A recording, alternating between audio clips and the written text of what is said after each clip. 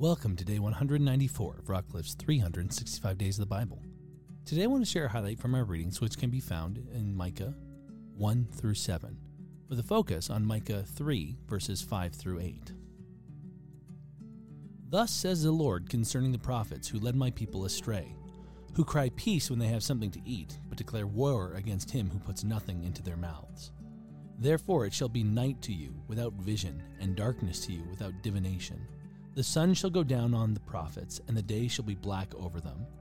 The seers shall be disgraced, and the diviners put to shame. They shall all cover their lips, for there is no answer from God. But as for me, I am filled with power, with the Spirit of the Lord, and with justice and might, to declare to Jacob his transgressions, and to Israel his sins. The book of Micah is proclamation of God's judgment that will be coming not just on the kingdom of Israel, but also on those who will later then capture and oppose Israel.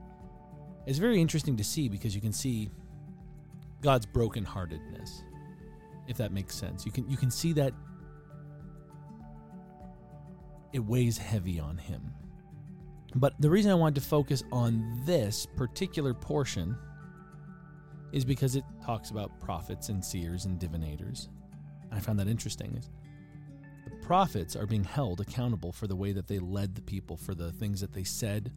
And we can see here through the proclamation of judgment through Micah that they prophesied depending on who was feeding them. In other words, they were prophets who could be bought and sold and would proclaim good and bad favor on people for a price. And this is, when doing the Lord's work in any way, shape, or form, this is an abomination to its, truest.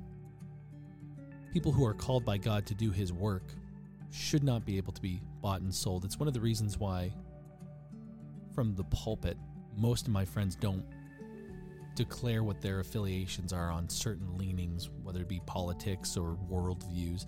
And it's not because they're ashamed of them. It's because they understand that there's an onus that we have to influence using only the Word of God.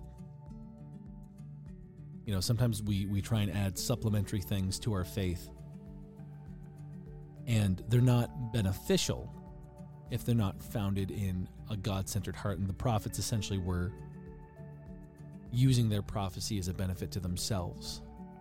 Peace on those who would feed them, and war on those who put nothing in their mouth. And what I liked is that essentially he says, maybe you did have some sort of power. It wasn't from God, but it's about to go completely black. It's about to go, the sky goes dark. And for prophets who were found to be false back in Levitical days, they were stoned to death because saying the words, "Thus says the Lord," carried with it a onus and an ownership that what you were about to hear from this prophet's mouth were the very words of God themselves. And so, in order to stop false prophets, there was pretty hefty ramifications if it turned out, oh, wait a second, that wasn't from God, that was just you. And so when God gives us a gift, we need to remember that it's from God, and it's also for God and for his kingdom.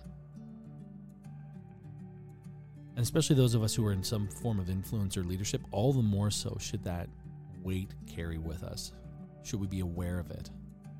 So today, my challenge is ask yourself, am I using my God-given gifts for self-edification or to glorify God? And chances are is maybe it's been a bit of both. Maybe it's only ever been God, and if so, congratulations, that's great. And maybe you're going, oh, you know what, I've been using this for the wrong purposes. It's never a bad day to start over. It's never a bad day to pick yourself up and go, hey, I'm going to try again, because he's always there for you, and he's always waiting for you. May be encouraged by the word and built up in spirit.